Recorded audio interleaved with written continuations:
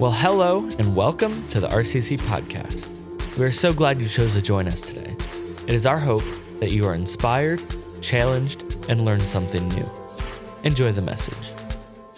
Well, thanks for braving the weather. Thanks for being here. If you have a Bible, open it up to 1 Samuel chapter 16. My name is Stephen. Welcome to Redemption. We're glad that you're here. We're in a series entitled, You Are Not the King. And what we've been doing is studying the book of 1 Samuel from the back up into the front.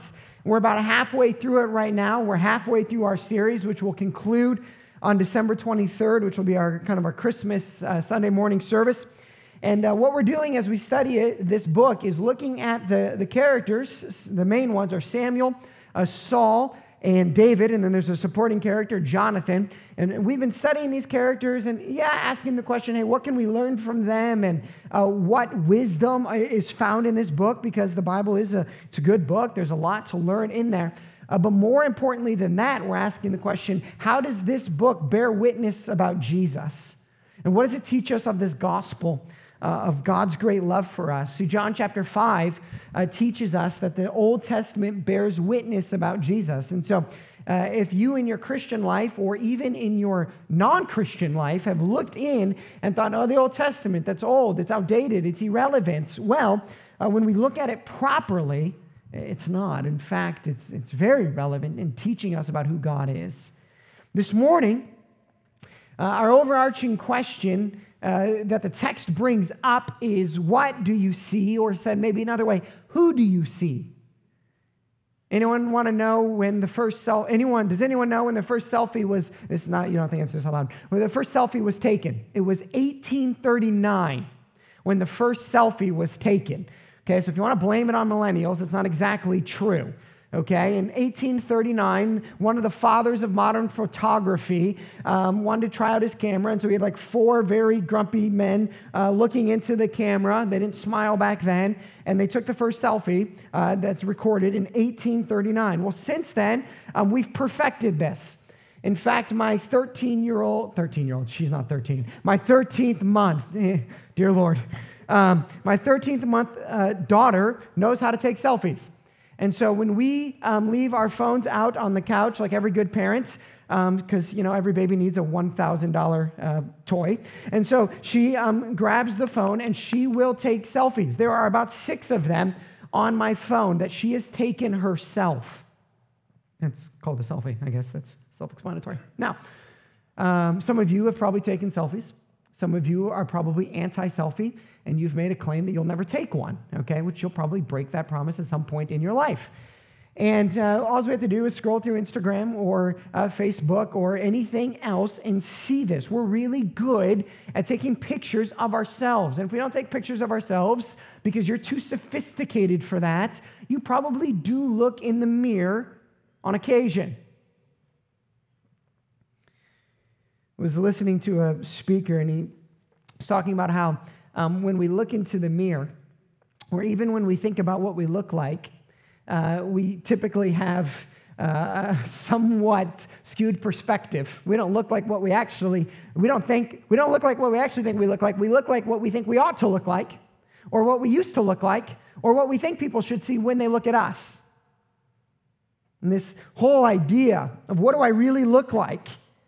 We have magazines that tell us what to look like. We have websites and blogs.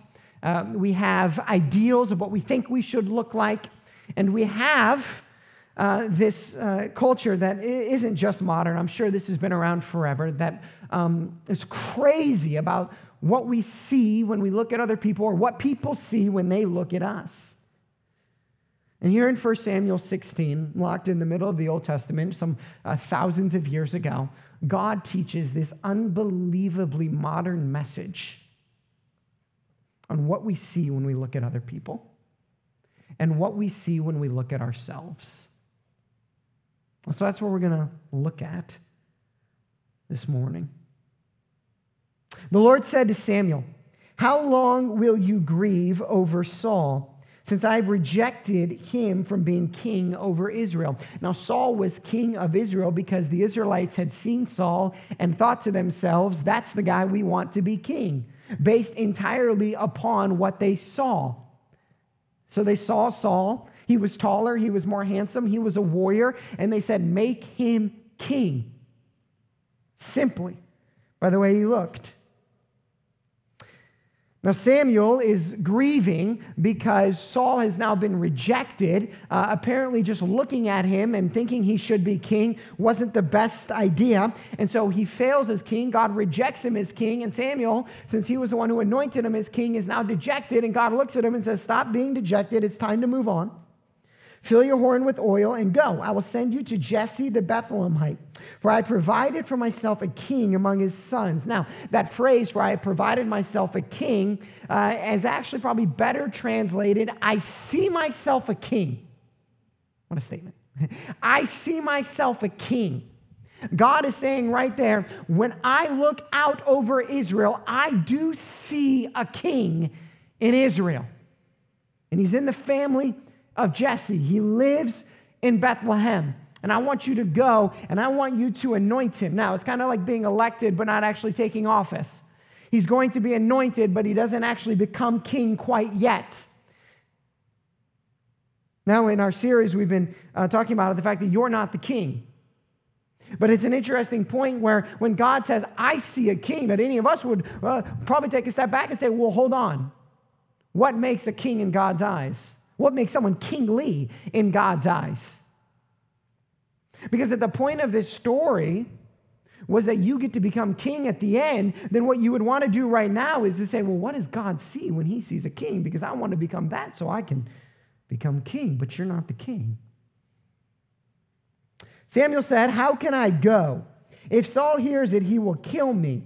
And the Lord said, take a heifer with you and say, I've come to sacrifice to the Lord. Now, even at the beginning here, there's a subtle message within the message because Samuel isn't seeing God correctly.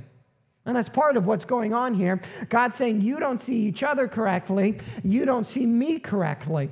Because Samuel says, I can't go do what you've asked me to do because Saul's going to kill me. Like Moses before him who said, I can't go approach Pharaoh's throne because I have a stutter. Or Gideon who said, I can't lead this army because I'm not brave enough. I'm a coward.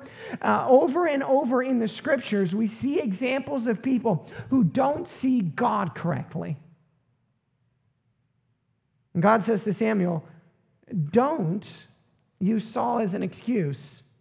In other words, Samuel, or any of us, if God has called us to do something, then he's probably provided a solution to the thing that we see as the obstacle of it happening or not. And part of seeing God correctly is realizing that if he's called you to do something, the human obstacle that you see, God already has a solution for. And so when Samuel says, I can't because Saul, God says, you can because I. And so he sends him anyway. And he says, this is what I want you to do. He's already got a plan in place. And invite Jesse to the sacrifice. I'm in verse 3. And I will show you what you shall do. And you shall anoint for me him whom I declare to you. Samuel did what the Lord commanded and came to Bethlehem. The elders of the city came to meet him trembling. How would you like to be the guy that when you show up, everybody starts to tremble? That's Samuel. So everyone's trembling, and they say, hey, do you come peaceably? And he said, I do. I'm here to bring peace. As soon as Samuel rolled into town, everyone left their houses, and they came and they said, oh, we got to see Samuel. We got to see Samuel. And anyone who was anyone, when Samuel rolls into town, everyone shows up because he's Samuel. If you remember one of the opening scenes of Lord of the Rings, when Gandalf rolls into town, everybody comes flocking. Okay, Samuel, when he shows up into town, everyone shows up. If you haven't seen Lord of the Rings, let me try this one.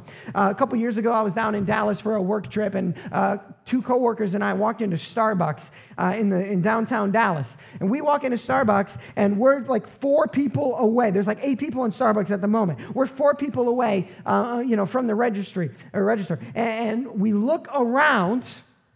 I kid you not. Don't make this up. I don't lie in church. Okay, we turn around, and 3 people behind us is Derek Jeter, okay? This is like 4 years ago. He's the king of baseball, and now he's standing 3 people behind us. When I walked into Starbucks, there were 8 people. When I walked out of Starbucks, there were like 75, okay? And they were a quick Starbucks, all right? Like in 4 minutes, we went from 12 people to like 75. They were flocking right there. Because you know when there's a celebrity around, everybody who's anyone gets invited if they're nearby to come see. Samuel rolls into town and all of the elders flock in because anyone who's anyone gets invited when Samuel is in town. Samuel doesn't roll into Bethlehem very often. And so if he's going to be there, everyone's going to show up. And so everyone's around. Now what happens is Samuel looks at this one family and he says, why don't y'all come out with me? We're going to do some sacrificing. When they came, he looked on Eliab. So now they're all around. Anyone who's everyone is there. This one family that he invites to come do the sacrifices is a guy by the name of Jesse. Jesse, kind of a historical biblical figure. If you heard of Ruth, that's his grandpa, or her grandma. And so Jesse, he's got a good lineage. And he gets pulled out and he says, hey, bring your sons. And so he says, all right, well, Samuel's in town, we'll get them all. It says, when they came, he looked on Eliab. This is Samuel who looked on him. He looked on Eliab and thought, surely the Lord's anointed is before him. Surely. Like, of course. This has to be the guy. Now, Samuel does exactly what we do so often. He looks and he sees the outside and he thinks, that must be him. He looks the part. He is the part. It's got to be him. And what happens? These famous words are said. But the Lord said to Samuel, and we've heard these before, do not look on his appearance or on the height of his stature, because I have rejected him. For the Lord sees not as man sees. Man looks on the outward appearance, but the Lord looks on the heart. And so some 1,000 years ago, God predicts, he actually appropriately diagnoses that culture, but also predicts all of culture for all of time. And he says this, man will be obsessed with outward appearance. Obsessed with it. And like, humanity will build identity, worth around the way they look. They'll go crazy, spend money or hours, or go into surgery, all for the way they look. In fact, they'll wrap their lives around their wardrobes or their gym time or their Apple Watches just to make sure that they look the part. And people will judge and evaluate other people based solely upon how they look. People will feel good or bad on the clothes that they wear or the figure and shape of their body. As if God was predicting or knowing that thousands of years later, 150 years ago from now, that eating disorders would arise as a result of this, torturing at people's minds and souls. Or if not that, that pornography would be rampant. I mean, is anything more simply just about the physical appearance of someone than pornography? You don't even know who the person is when you're watching. You know nothing. It's just simply the physical. Now we say, oh, well, those are extremes. Those are extremes. Okay, so you dial it back in. Obsession over weight, clothing, looking better than fill in the blank. We even use this type of evaluation to make ourselves feel better. Like you see an enemy, and what's the first thing you say? Well, how'd they look? How'd they look? Oh, they're balding. Oh, they've put on some weight. Oh, they've whatever. Or we do it like this. Well, I might not make as much money as them, but at least I'm in shape. Right?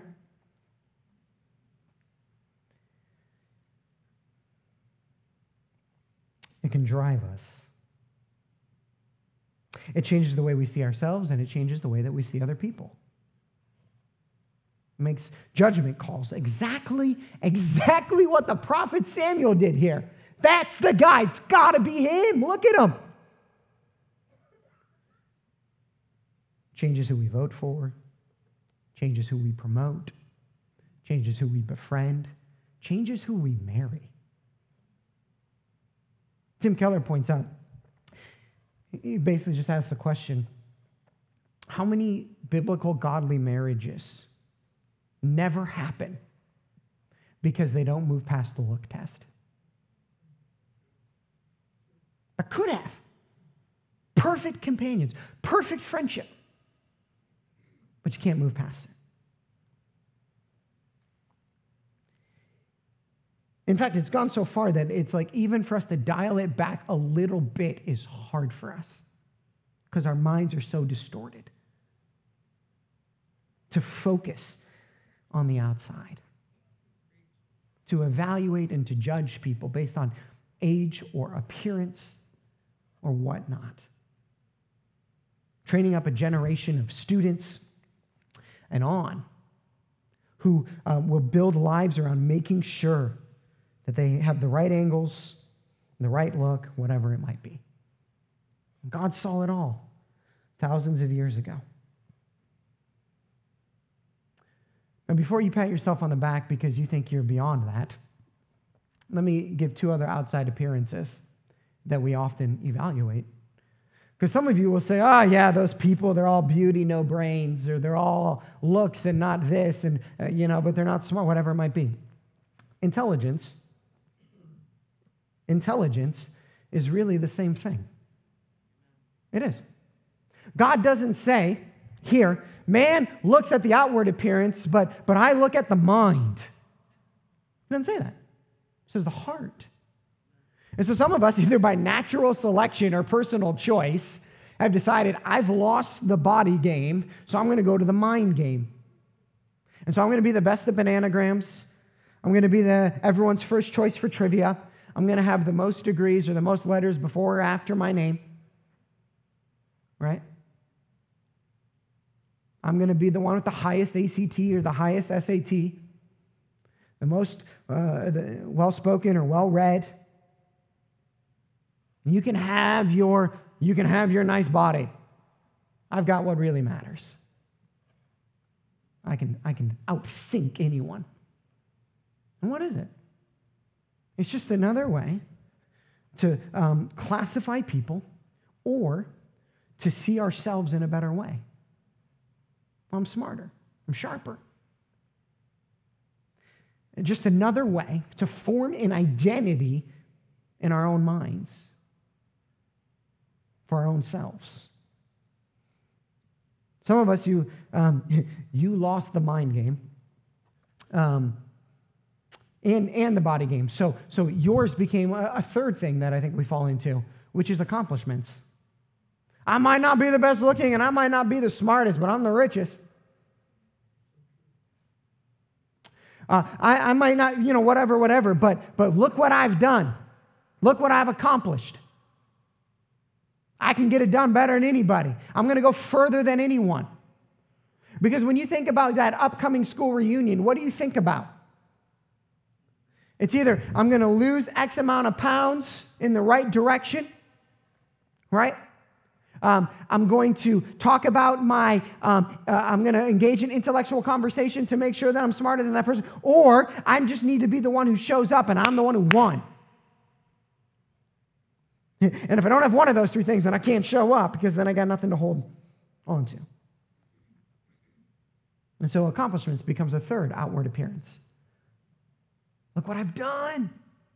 Look how I've won. And in all of these, it perverts the way we see ourselves and the way that we see other people. And Samuel falls right into the trap. God says, don't look on his appearance, on the height of his stature, on the things that you can see.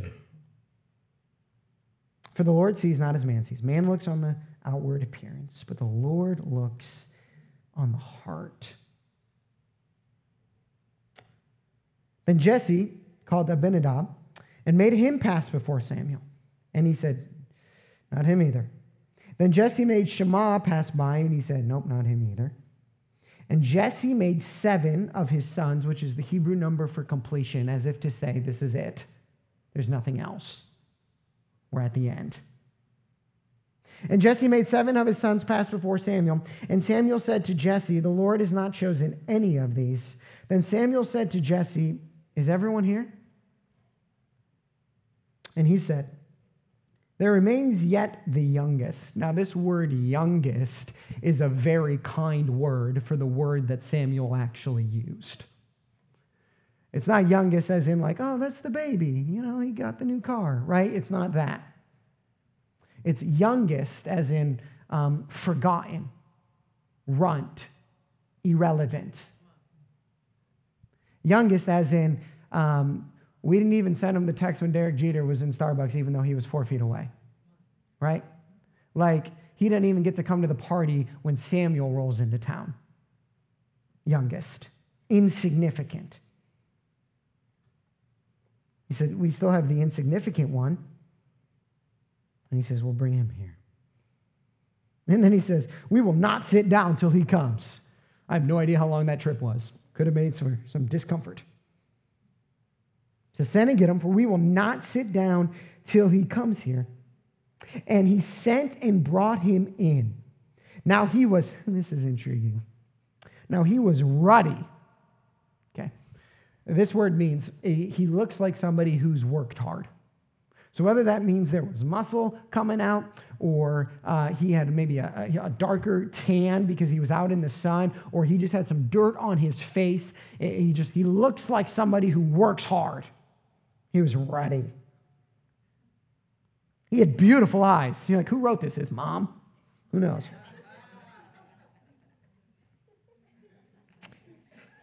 And he was handsome. Now, here's what's interesting, and all of you are thinking this already. We just went through how outside looks don't matter. David rolls in, and the author's like, he's ruddy, and he's beautiful eyes, and he's handsome. Why? Why? I mean, why do you just get into that after going through all of that? What's the point? Well, here's the point of it. The point is that you don't reject all of the things that we've just talked about as irrelevant or completely unimportant. That being healthy and having a strong mind and having ambition, none of those things are bad in and of themselves. David had all of those things. He was a brilliant poet, right? He was an inspiring leader. He is going to accomplish more than any of us will ever accomplish. He became king over our nation. If you get there, let me know. He accomplished much. He was smart. He was good looking. He was accomplished. And so it's almost as if God is putting it in there and he's saying, listen, none of these things are bad in and of themselves. You can care about your health. In fact, I think Scripture would teach us to do that very thing. In fact, I think Scripture would actually, not in fact, it does teach us that slothfulness and laziness are sins. It teaches us that. It teaches us that gluttony is a sin. That overeating to the point of lack of self-control or undue physical harm to your body is sinful. You're like, way to preach this on Thanksgiving week. Okay, I did not plan that. You say, well, what's the line then? I don't know. You know what's interesting? We were having this conversation last night. I was at dinner with some friends, and somebody was passing around sour cream and onion cheddar chips. Yeah. And they're passing those around, and they pass them in front of me, and I was like, no, thank you. I said, you can keep those in front of me all day, and I'm not going to eat one of them. Now, you make no-bake cookies, I will kill somebody to get them, okay? And Lindsay makes delicious no-bake cookies. One night she came home, and she said, where'd all the cookies go? And I looked down at her like I had killed somebody. And I said, I ate them. 12 of them, okay? That throws your watch off for like a month. It just starts yelling at you. You're like, moron, stop.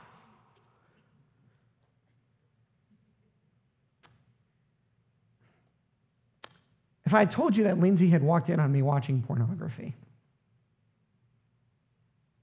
if I had told you that Lindsay had walked in on me with another person, if I had told you that I had stolen something, no one would giggle.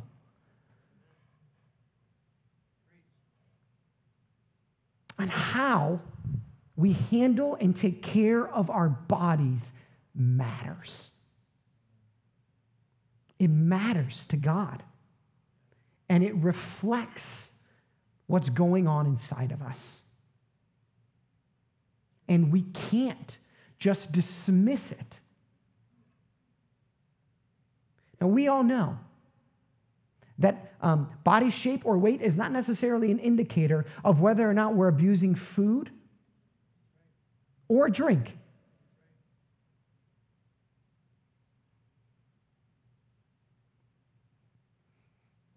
But it matters. Because there's extremes on both sides. Because if the extra pound, right, or the slightest thing is out of balance, if that also drives us to a place of dejection, then we've erred on the other side. And what we're doing in that moment is we're worshiping the outside appearance. Both sides. And we could walk through how this is similar with the mind and our ambition. Is it bad to be ambitious? No. No. Is it bad to want to accomplish? No. Can it become sinful? Yes. Is it bad to be intelligent, to pursue academic achievement, to let it? When it becomes your worth, yes. You know what Scripture says about knowledge? Knowledge puffs up. That knowledge can actually, we can take it to a place where we can become so overcome with our knowledge that it makes us arrogant. Doesn't mean we shouldn't pursue knowledge. It means we should be concerned about what it might produce in us and make sure in all of these things we surrender them unto God. So we're not driven, worshiping outward appearance. What then? What then? Well, what does God look at? The heart. Now, I will admit to you, I have never thought this to myself. When I show up at my 15 year, that's next for me, reunion, I hope everybody looks and says, man, he exhibits a lot of peace. Man, he is patient. I've never thought that, really. I have thought, I hope they think his hair looks good. Thanks, Isaiah. I have thought, maybe if it's at the right time, I can drive this. I've thought those things.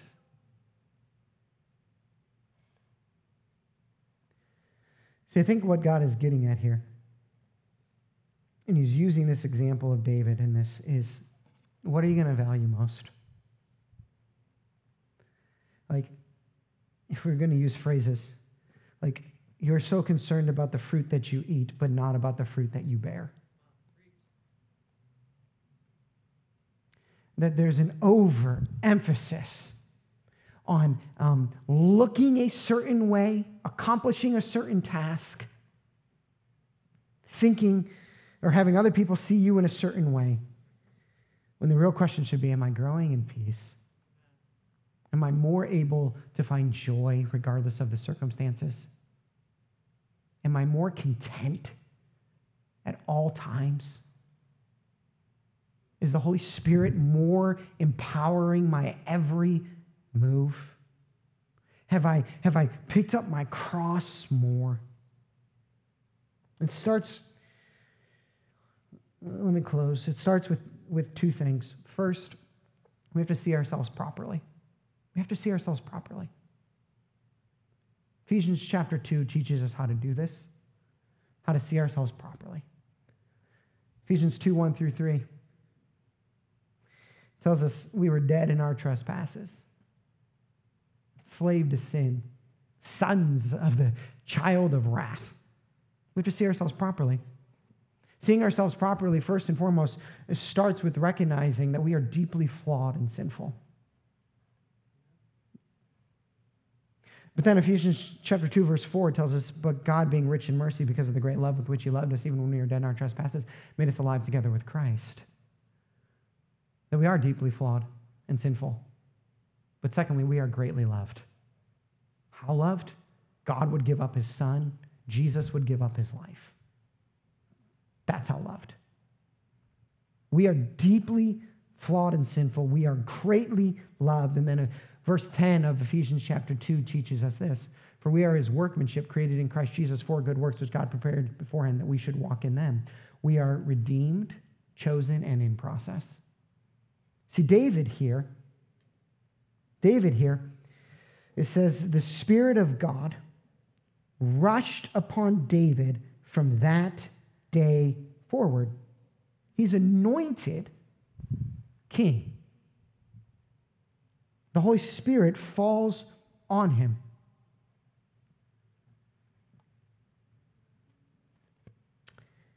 And guess what he does a couple chapters later? Sins greatly. It doesn't say the Holy Spirit rushed upon him and then left. No, the verse indicates that the Holy Spirit was on him. Which means the last way we see ourselves is we are redeemed, but we're in process.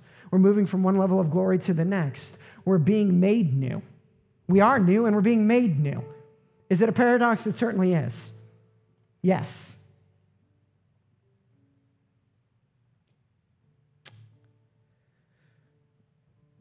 So it has to start with changing the way we see ourselves. And then letting that change how we see others and how we're going to evaluate and judge them and what criteria we're going to do when evaluating other people.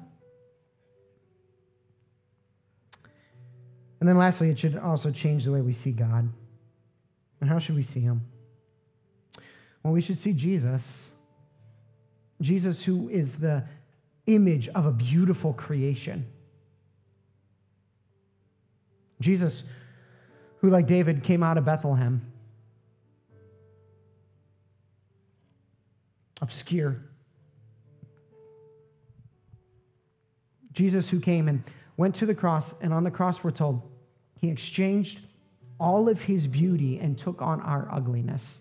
Both physically, by the way, as the scripture says, he was unrecognizable and there was nothing remarkable about him. So both physically and spiritually, Jesus took on all of our ugliness so that we might have his beauty. And when did he do it?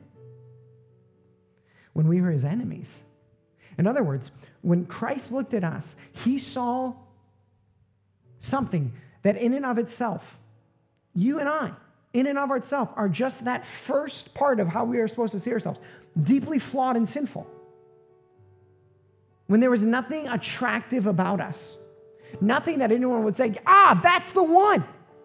When we were like that, forgotten, rejected, and left out, Jesus said, that, him, her, I will die for.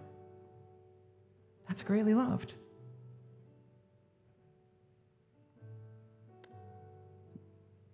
And how does it happen? Well, the text tells us the Spirit of the Lord comes upon us in our salvation, and we begin to work it out. So as we close, I want to ask you a couple of, contemplative questions. And I hope will let you think. So will you pray with me?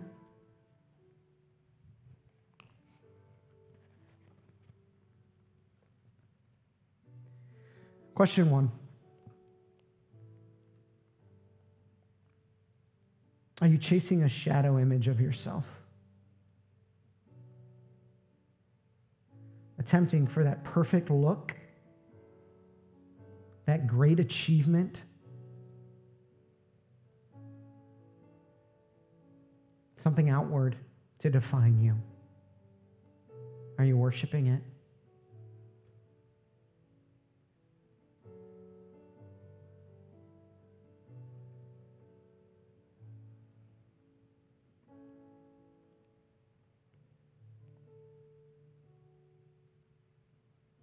Question 2. Are you evaluating others based on one of these outward appearances?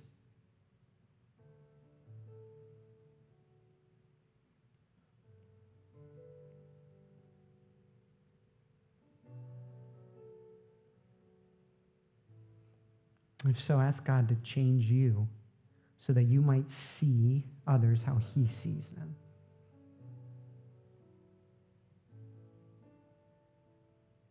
And then lastly,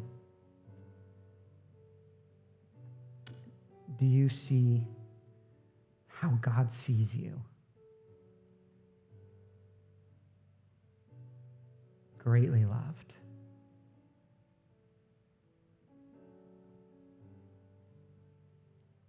Redeemed. In process.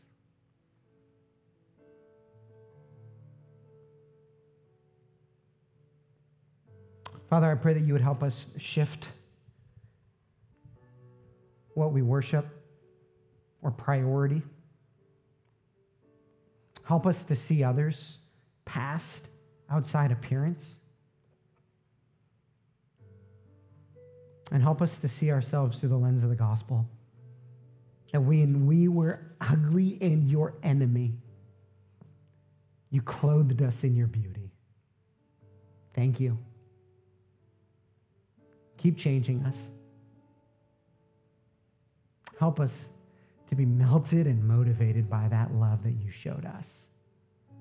In Jesus' name, amen. We hope you were inspired, challenged, and learned something new. For more information about our church, visit our website at redemptioncitychurch.tv. Have a great week.